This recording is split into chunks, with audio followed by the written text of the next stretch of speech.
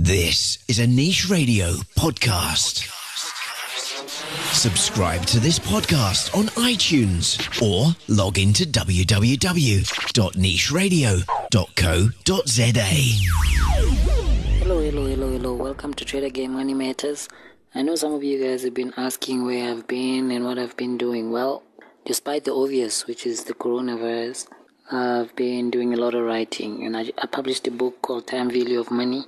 So you guys can check that out. If you want direct orders, you can go on the Facebook page, Trader Gang Money Matters. Place your order there, of Face Publishers, and you can also get the first chapter of it on Amazon. If you have an Amazon account, then it's free to read the chapter. But yeah, guys, the sample is there.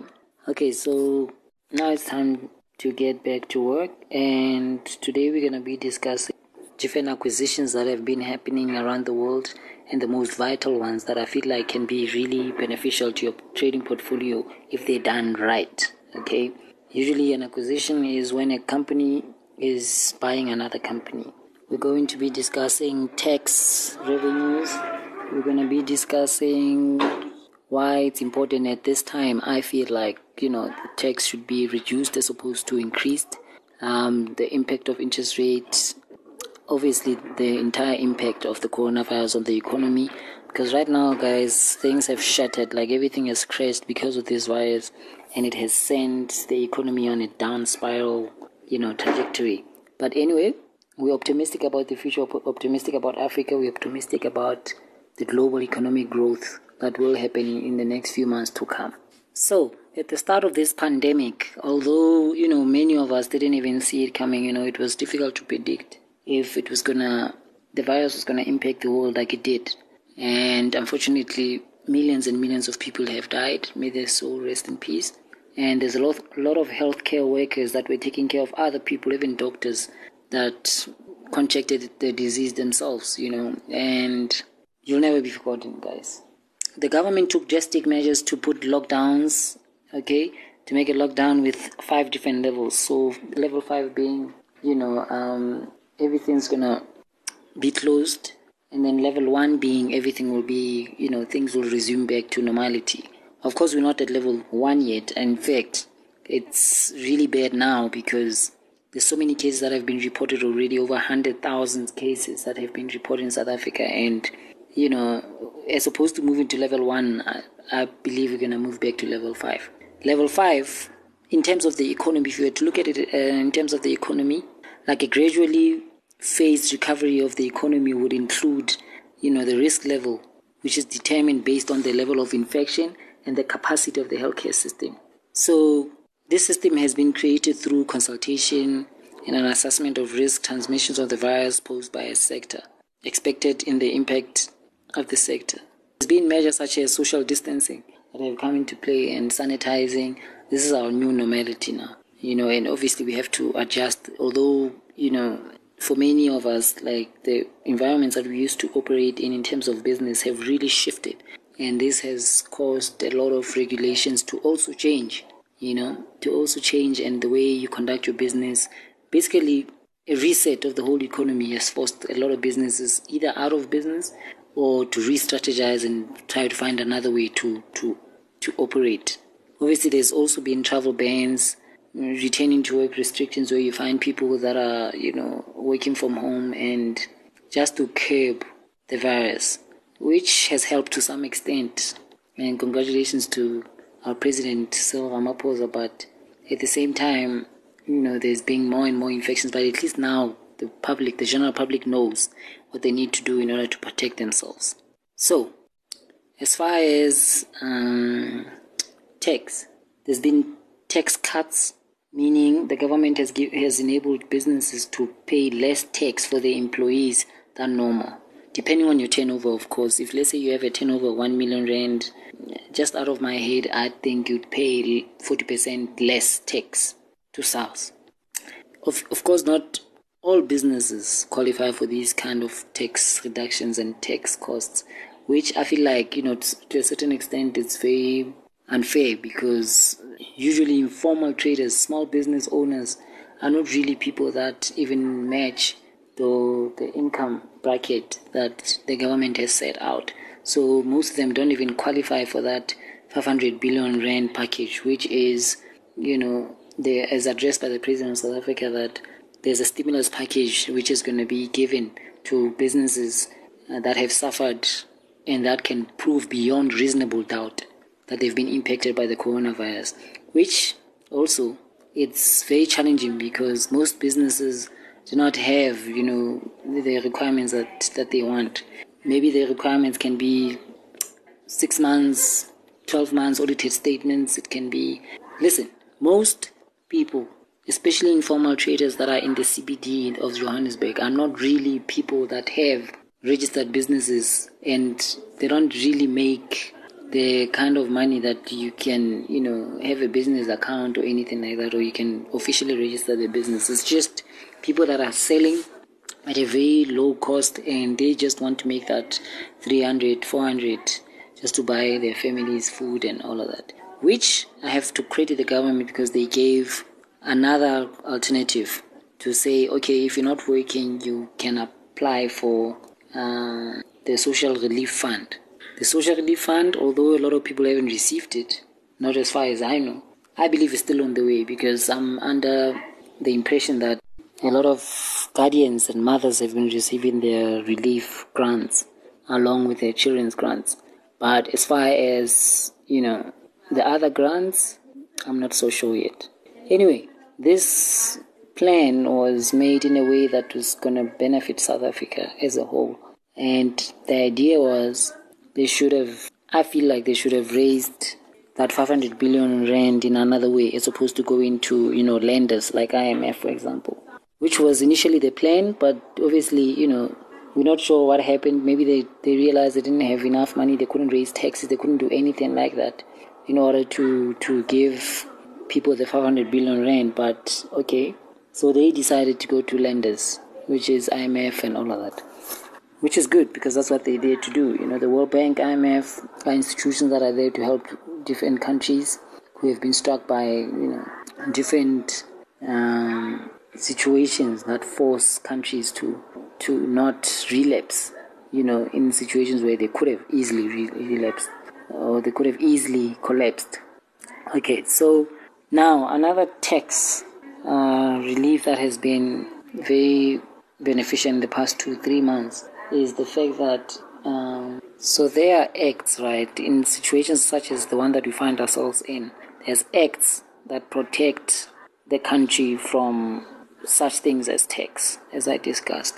So this is, for example, the Disaster Management Tax Relief Bill and Draft Disaster Management Tax Relief Administration Bill. So all these bills, amongst others, they help so that there's tax relief in terms of disaster. So the lockdowns were very hard on people, I must say, because there were places, in South Africa where soldiers were literally beating people up, people losing their lives because they were being shot at, they were being assaulted by the police. There's been situations where there was an abuse of power, basically. So as far as, going back to work, a lot of businesses were not allowed to open, and they're still not allowed to open unless if they follow strict regulations and what I would call good business practices. So basically, this involves, for example, agro-processing, hygiene-related matters, telecommunications sector and their regulations, and each business having the responsibility to follow such regulation in that particular sector.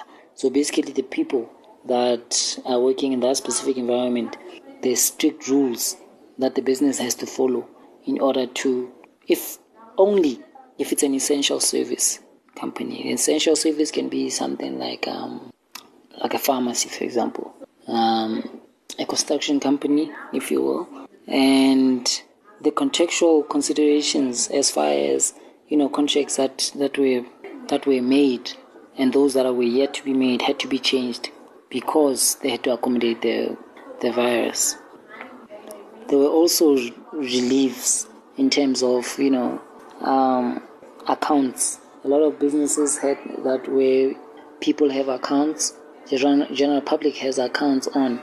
They were almost forced to discuss payment plans with their employees, because some people lost their jobs, some people didn't have money to pay their accounts, especially during the lockdown. So there had to be drastic steps that had to be taken by the government in order to ensure that there's relief also in terms of that. So there also had to be amendments in terms of if let's say you're a business owner and your company is, it has a board and has executive committees, there had to be evaluated opportunities for transactions which were not previously available. So mitigation of risks, managing liquidity, and aligning corporate strategies. It had to be done in a specific way. It still needs to be done in a specific kind of way, following regulatory and being quick to rectify underlying problems. And also due diligences, they had to be reworked logistically, and there was an expectation of the kind of performance that was expected or that is expected when doing a due diligence. And, amendments of such things as MOI, which is Memorandum of Incorporation. So the CIPC basically also evaluated the businesses that are on their registry, and those that had essential service, they had to apply to operate during the lockdown, of which they were given a certificate that said, okay, we can operate during a lockdown, but even then under strict conditions, as I previously mentioned. And accessing to funds and solvency and liquidity resolutions, they had to be taken into consideration in the director's assessment of the forecast financial position of the relevant company. And obviously policies and everything had to be reworked in order to fit this new normal of the COVID-19 virus. So in terms of mergers and acquisitions, there's been a lot of deals that, were made last year in 2019, but unfortunately some of them, the coronavirus has presented challenges that can literally drown the deal. So basically, although we're not certain yet, but most of the acquisition deals that were supposed to happen on the first half of the year in 2020 had been pushed back, mainly because of also such things as purchase prices, like with everything that's going on now and the conditions and the regulatory approvals, the due diligence as I just discussed. All of those things were impacted by the coronavirus, and that means, prices can significantly change, and, a lot of deals would have to either be paused or cancelled in totality, cancelled completely, and timelines and exclusivities, all those things. Like if a deal was supposed to, let's say, for example, Long for Life, which is Brian Joffe's company, was supposed to finish buying, just as an example, Sobe by, June 2020. The transaction usually would take, a few months for the money to be paid over, especially in terms of companies buying other companies or buying shares and acquiring other companies. So this has significantly changed. That's why I said the playing field has really drastically changed in terms of how people operate. But this can be an opportunity for acquirers in the sense of, if I'm buying a company, probably right now would be in times of financial distress, when companies would be looking to do business rescues, for operational reasons, or companies would be filing for bankruptcy and because they've lost income and so forth.